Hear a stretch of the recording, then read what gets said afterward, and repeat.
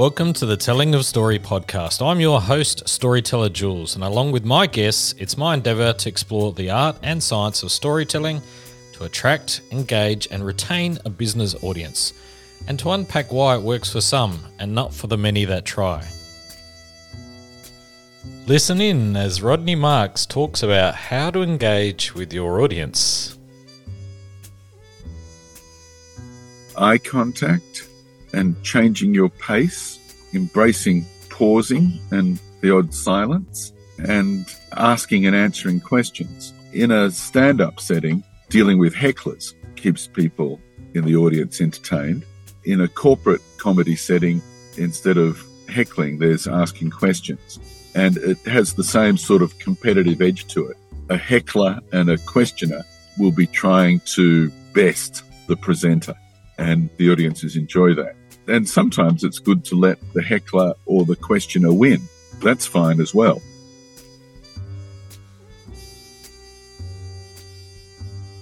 In this episode, I have the pleasure of talking with Rodney Marks. Rodney is a comedian. His character is over-explained, but not very well. He has over 3,500 live comedy performances under his belt and a repertoire of over 350 characters. Rodney has been earning his living as a comic for 30 plus years and has performed in 11 countries.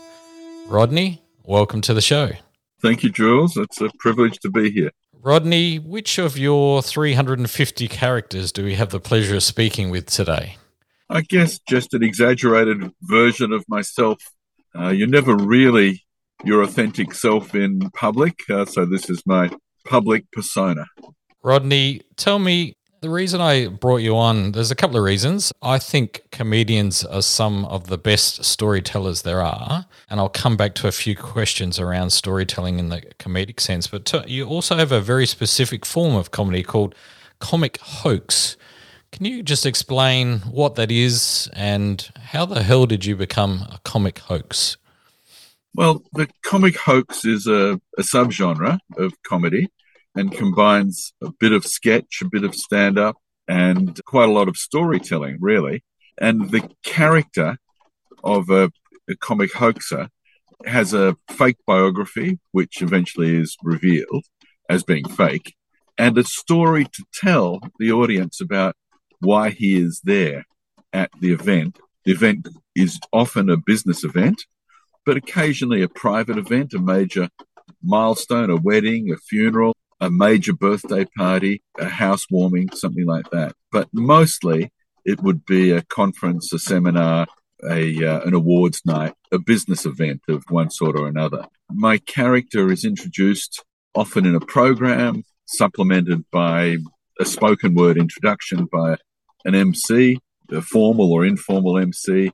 And, here we've got Professor, Harry Diculus from Oxford University, who's going to talk to us about a new way of thinking that combines lateral thinking with longitudinal and vertical thinking, and how it will impact the manufacturing sector of which our company is a proud part of. Over to you, and then I will hopefully be entertaining, but certainly be full of nonsense from the very beginning.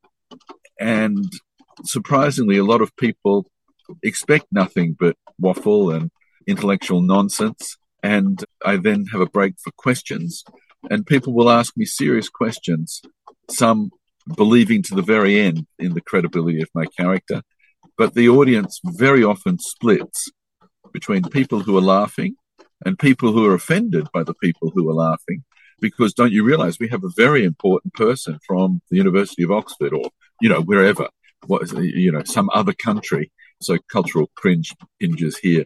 Don't you realize that it's the president of Switzerland? Don't you realize that that's a Nobel laureate in economics? You can't be laughing at him. And the other people are saying, mate, get with the program. We've just been had. No. And so the story I will often tell is everything you have been doing to date is completely wrong, that your superiors have no idea about leadership. They have no idea about manufacturing their product, no idea about delivering the service that they have to deliver. And slowly people realize that the humor is self-deprecating because it is their boss, they will realize, who has given license to this clown to invite the employees to question each and every part of their working day. So, yeah, the storytelling is absolutely part of it. I wonder if that answers that question. Yeah, absolutely. Tell me, how did this start? Where did all this begin? And at what point did you realize that the comic hoax was the genre that was going to pay the bills, I guess? The comic hoax has been around forever. I'm a big fan of the history and theory of comedy. And by the way, I have here my antidote to a tickle in the throat, which is Diet Coke product placement. Excuse me. Just for those people listening, we have the pleasure of talking to Rodney, who happens to be sitting in a car, which is great, which is fine, but it's also raining here in Sydney, which we are both a part of and enjoying. So the little noises you may or may not hear in the background, those little droplets, they're actually droplets of water on the roof of his car. So apologies for that, but it's all good. We will take the conversation, and you're coming through nice and clear, Rodney, so hopefully it doesn't matter that there are a few droplets in the background. But just to be clear, that's what those noises are, if anyone is asking. Wonderful technology. I love a character in Commedia dell'arte called Il Dottore. And he is a professor of everything, a doctor. He wears an academic gown, and he is a court jester, a fool.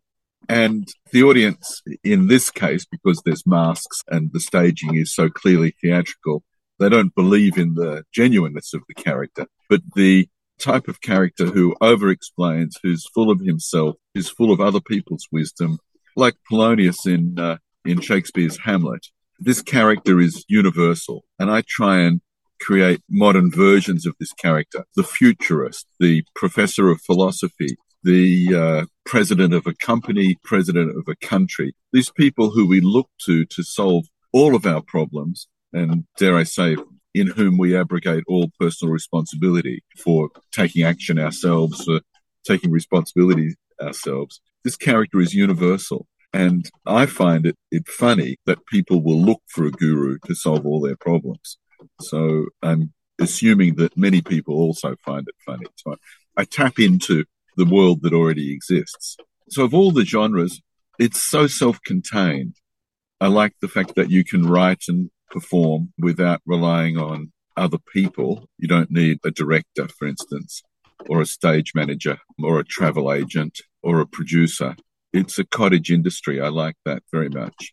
And I don't get bored because every performance is a one-off, lots of characters. So I might do the same character several times, but he's talking about different things because he relates to the audience. So he'll talk about the audiences. If it's a business function, about their products and services, about their organizational structure, about the people who are in the organization, about the buildings and so on that they inhabit.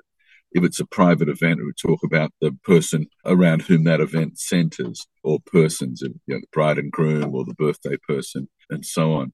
So you really are serving your audience, and yeah, it's good fun. A highly recommended genre, but not many people go into it. I think the homework turns fellow comedians off. Where, if you can get a good hour of material as a stand-up comic, that can do you for 30 years. Whereas for me, an hour of material will last one event. It courses for courses. So I imagine the research component is quite a large part.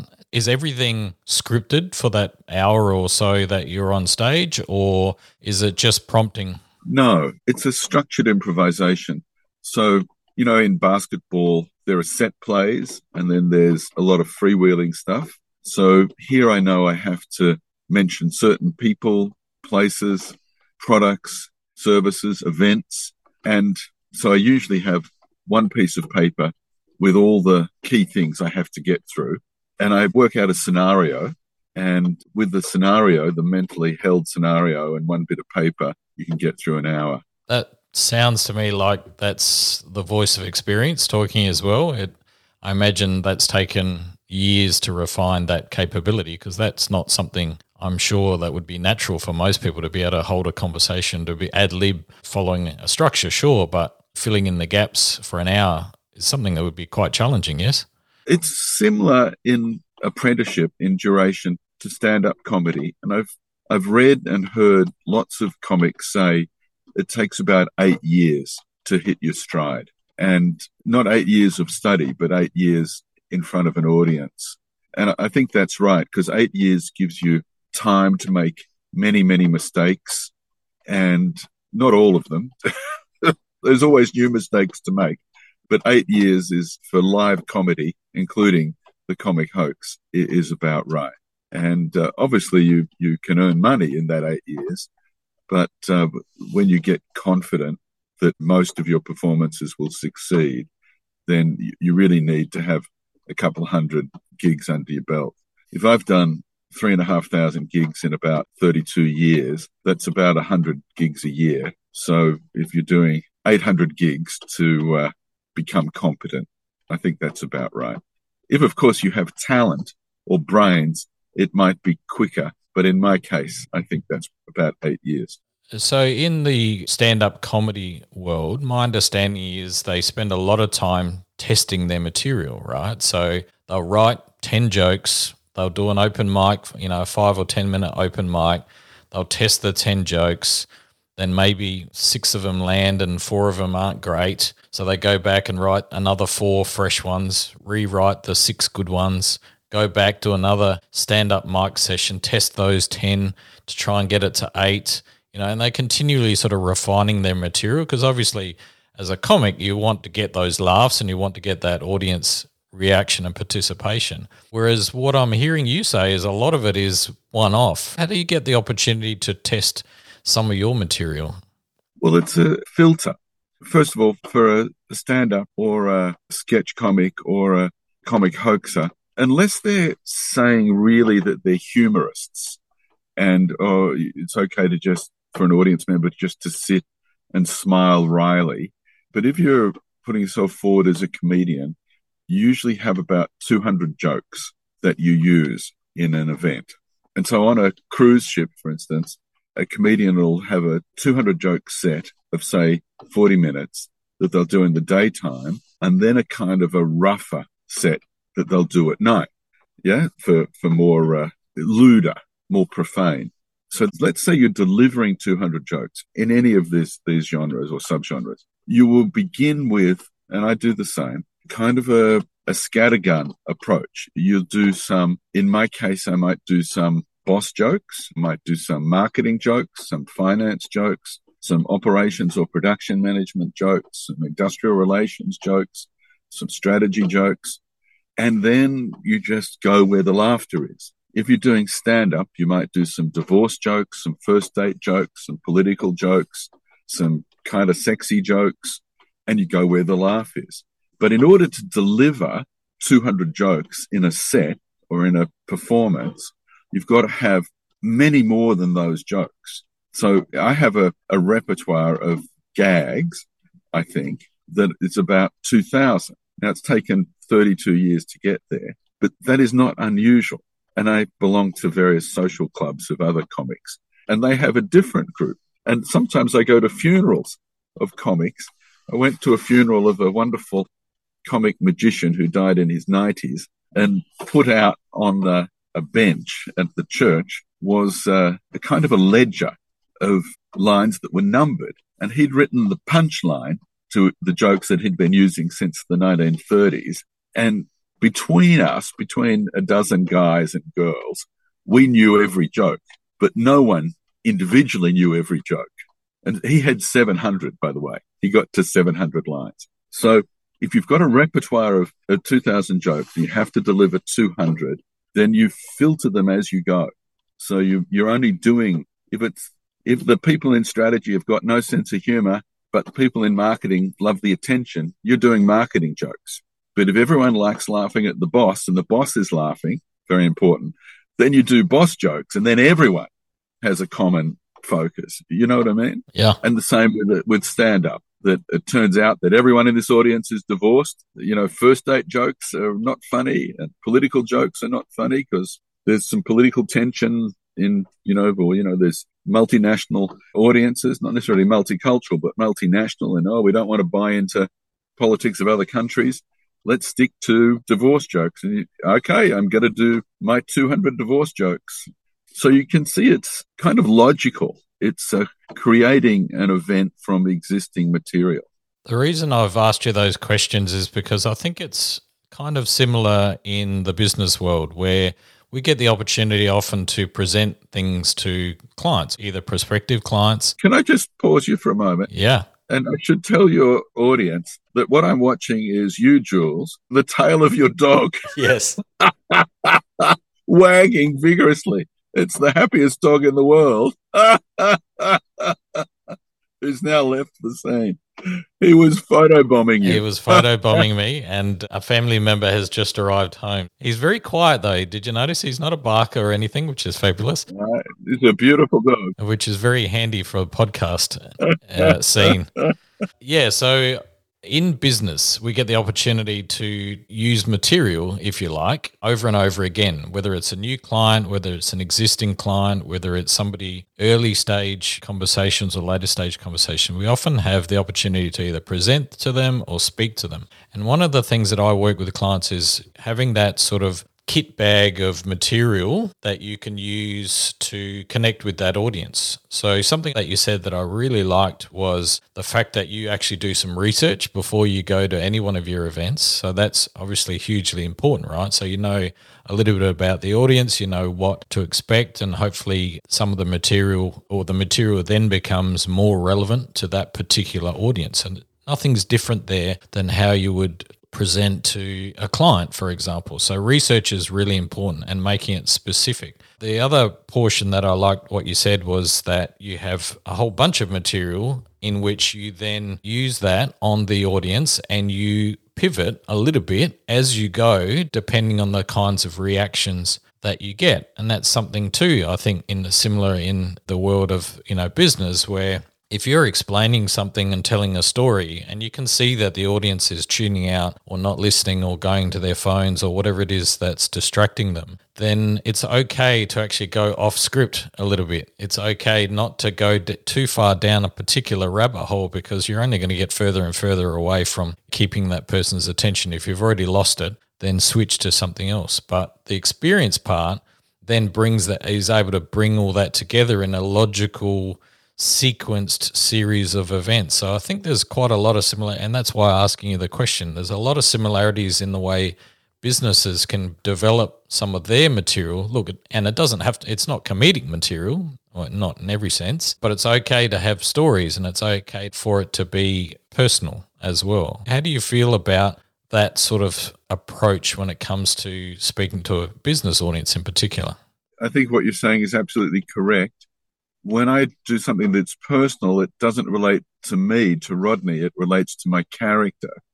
So that might be a point of difference. My purpose is not to deliver a message. My purpose is to keep people's attention and to entertain them with material that is tailored for them, written for them, so that they don't feel treated to something that's off the shelf. Yeah, so some comedians have a message, it might be a message that I approve of, like take notice of climate change or support diversity, engagement and inclusion, messages that I totally support, but that's not my comedy. My comedy is to entertain people. I am interested in, wordplay and the meaninglessness of jargon, for instance, and the ridiculousness of a lot of management terminology. I'm very interested in that. But the purpose is not to say don't use jargon, because I think it's unavoidable and would be naive to say that and prescriptive. But I just find it funny, and I think it's enough to entertain. And there are management educators who can do the message delivering. I don't believe that's the purpose of comedy. Tell me a little bit about the art of keeping somebody's attention, because again, that's what we try to do on a daily basis when we're talking to businesses, we're talking to clients. We're trying to get their attention initially, and then we need to keep it as well. So even if it's only in that short period of time, whether it's 15 minutes or an hour, what's some techniques perhaps of helping people keep somebody's, get their attention and keep it? Eye contact and changing your pace, embracing pausing and the odd silence, and asking and answering questions. In a stand-up setting, dealing with hecklers keeps people in the audience entertained. In a corporate comedy setting, instead of heckling, there's asking questions. And it has the same sort of competitive edge to it. A heckler and a questioner will be trying to best the presenter, and the audiences enjoy that. And sometimes it's good to let the heckler or the questioner win. That's fine as well. But it serves the overall purpose of keeping people attending to what's going on. Rodney, what do your kids think of your work? Well, they're all in their 30s. I've got 3 sons. The oldest is a comedy writer. That's Benjamin, comedywriter.com.au. So I think that his chosen profession indicates that he supports what I do. The next one, Joshua, is a documentary filmmaker, www.doco.tv for all your short and long form documentaries. And the youngest, Samuel, is a medical research engineer at Harvard Medical School. And he's a very funny guy. We thought he would be a comedian, but it turns out that when he presents stuff about glaucoma or some medical device, he uses his humor to keep people's attention. So I think they probably think that they wished there was more money in Dad's profession. I think that's fair. But we've had fun so far. Yeah, they're very supportive. It sounds like a very creative family. Tell me a little bit about your younger son there, the medical researcher. That material can be quite dry. How does he bring those two worlds together? Well, he's got a PhD in medicine from Sydney Uni, and he's developed a number of devices for detecting. Initially, one was for melanoma, and the next one is for glaucoma and other eye diseases. Well, for instance, he developed a device that costs less than 1 cent. It's an ophthalmoscope, and it competes with ophthalmoscopes in the market, which cost about $1,000. So he loves it when salespeople from the more conventional ophthalmoscope companies are in the audience, and he teases them because his device has just blasted them out of the water. I must add that he doesn't make any money from his devices. He's open sourced the code and published the blueprint. He wants to solve the problem of glaucoma, which is also annoying to the other ophthalmoscope manufacturers. So I think in terms of his humor, it's like taking on the status quo. Undermining authority is a great style of humor, and I think that's his. He also thinks that universities are going to have to teach in completely different ways, that artificial intelligence and machine learning are going to take over from traditional stand and deliver lectures. I think he finds the humor in superiority-inferiority switching. Right. Yeah, he's a really funny guy. Yeah, of course we love him. We love him lots. He's 31, and I don't know what he'll be like at 41 or 51 or 61, but so far the iconoclast nature of comedy has served him well in medical engineering. So he's not a medical doctor, he's a medical engineer. Fabulous. What a creative family. So tell me a little bit about the creative process for you off stage. So where do you find, you obviously do some research for a gig. Where do you find your inspiration? What's your process of writing? Are there any other formats that you enjoy as well? I'm a great consumer of comedy. I hope I'm a good audience. I try and meet with the client, hopefully in person, otherwise by Zoom. And I find out about the history of whatever it is that they're doing, whether it's a private event or a business event.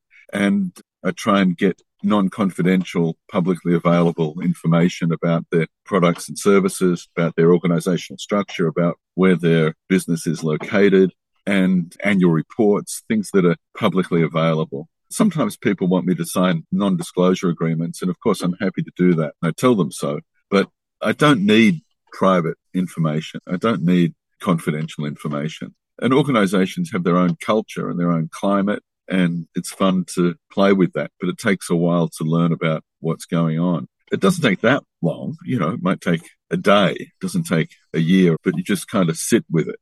So, yeah, short notice gigs can be just as successful as long notice gigs. And what's your process? Do you sit down and mull through that and then write out a bit of a guide or a few things you want to hit? Where does it go from? No, No, I make sure I've got a sort of a fact list that, got to mention this computer, got to mention this city, got to mention this great business success. But no, I'll try and just absorb it and then slowly take on the character. I mean, I've written books and so on, so I'm not averse to writing, but writing a script for a performance, that's not what I write. I use joke names, character joke names, and that helps me embed a personality into that character. Can you give me an example? Oh, well, Harry Diculus, Mort Gage, Ulysses up for renewal, silly names, Chaim Zabos, Dictate, hundreds of silly names. It's called comico-binomial nomenclature. Very fancy word for silly names. Silly names. Also, I think Rodney's a very silly name, so I try and avoid using my own name. Yeah. Although two of my favourite comedians are Rodney Rude and Rodney Dangerfield. There you go. There you go. But Rodney, I blame my parents for that name. I'd much rather be one of my characters' names. Mike Robe and so on. So, Mike Robe is the chief medical officer of whatever country I'm in. Yeah. It's just silly. And sometimes people really do have these names. That's really funny. They're not just drag queens or comic hoaxes who have silly names. Real people have silly names. Yeah. Yeah, Dr. Payne and so on. Is the goal for you to keep the hoax up for as long as possible, or do you want to get the sort of early nod and then just take them for a ride from there? The comic hoax should turn into character comedy, but my character tries to show that he is surprised that the audience has caught on. It's important for the character to be the dumbest person in the room and to give a nod to the smarts of the audience for decoding what's going on. But I keep in character when it comes to question time. But sometimes I'm in character for a very long time before I go on to the performance space, which might just be a lectern and a microphone down the bottom of a training room. So, I've been in character for a few days at a time, and I'm very often in character for half a day. That would be the most common. So you'd turn up to the conference itself and mingle the crowd as the character? Yeah, right. If I'm on at lunch, I'll be there from before breakfast. Very often I'm on over dinner, arrive at lunchtime and just attend, ask a question in character, mix and mingle with people at the conference tables, go to the bathroom in character, the whole thing. Yeah, it feels like you probably have a lot more fun in those parts of the sessions. Like, I imagine you could take that anywhere and enjoy that process yourself. Yeah, I mean, once I did a gig for Novo Nordisk, a huge big pharma company, and it was a conference on short and slow-growing children. And I was a pediatric endocrinologist talking about growth hormone therapy over a cocktail party at the end of the day. So I turn up and I ask a question in character of one of the medical sessions, and a lady came up to me and said that she was my name was Jean XY, Dr. XY. So Jean XY asked the question, and this lady came up to me. I'm the editor of a journal called Nursing Ethics. I loved your question. It was so insightful. Would you do us the honor of editing one of our quarterly issues? I'd love to. That would be wonderful. So I didn't see her again. It was just, and I thought, well, she'll figure it out. It will be over. And then I do the performance, and I'm just standing and talking to some people afterwards, the people who booked me. And I saw this kind of flurry come up to me, and I felt a great slap across my face, and then flurry disappeared. So this woman assaulted me, really. And the people in the group, my status went up. They thought, well, you must have done something salacious, or you must be your ex-wife, or you know what I mean? Yeah. Well, she did take offense. She took offense, and I never mentioned her or anything. So she took it personally. Wowzers. Yeah. How fabulous. But you see, for me, that's the mixing and mingling serves the purpose of establishing the credibility of the character. So he appears from within the audience, doesn't appear from behind the curtain. Yeah.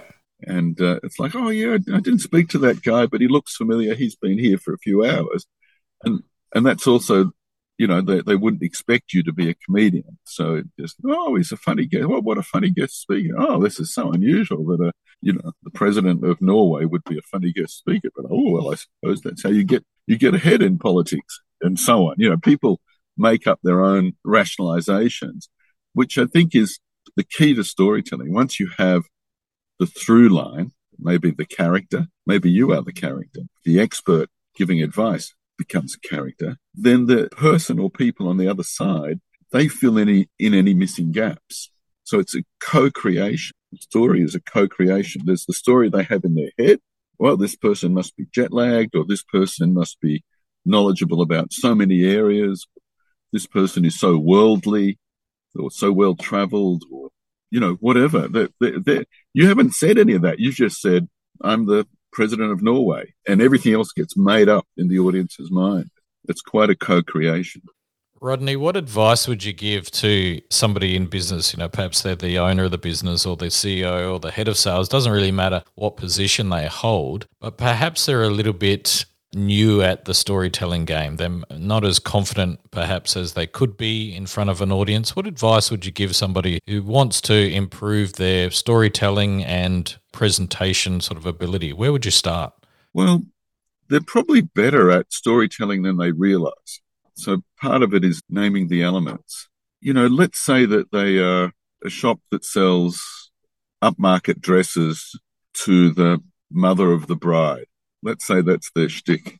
Well, you want to tell the story about how you became a dress designer, how you chose the shop in that area, how when you were a younger person, you always admired people who could make a living themselves. They created something. And then, well, these dresses are for people who don't have standard shapes. They're not waif-like, super slim. They're dresses for people who've got a bit of some love handles and some life experience.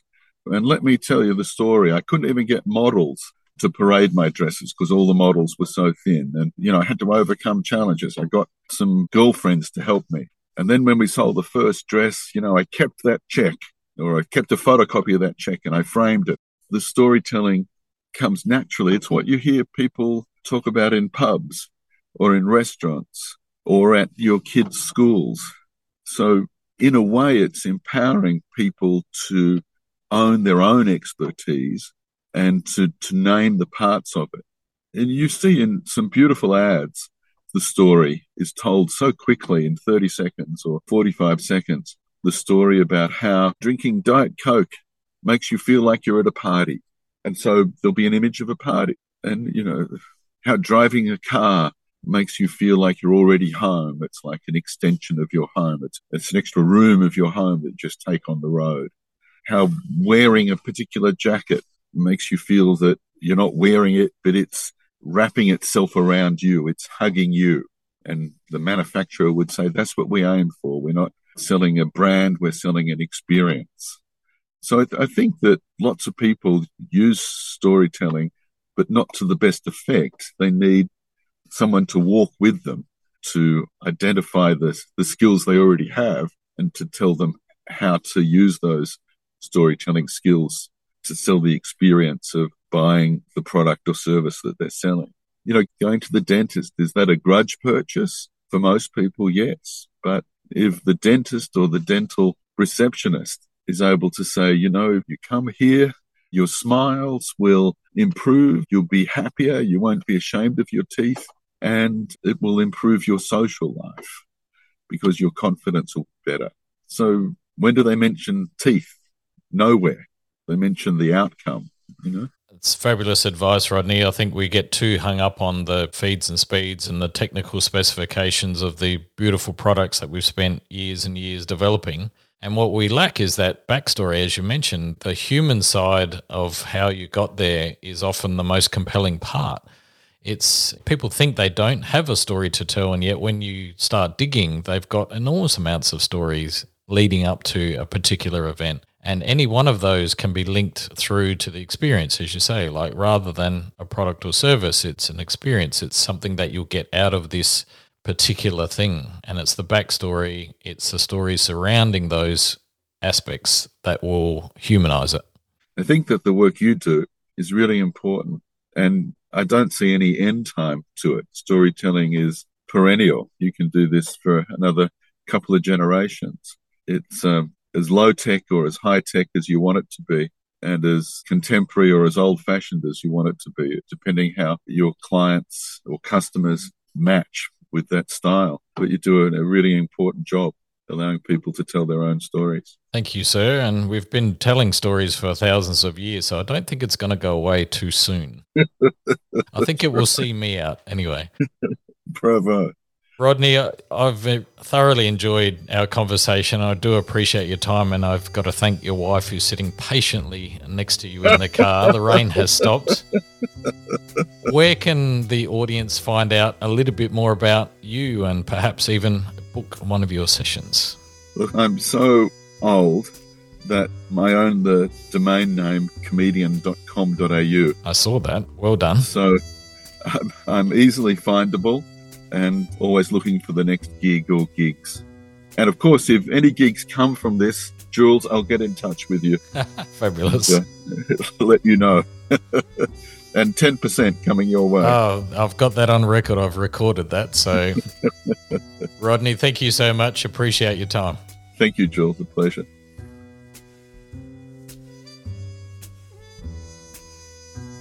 There were lots of little things to learn from Rodney. Getting in front of an audience is the only real way to practice your craft of communication. Hone the skill of reading your audience and adjusting on the fly to keep the audience's attention. Spend time to get to know your prospect before you get in front of them. And good storytelling is co-created between you and the audience. Much love. Chat soon.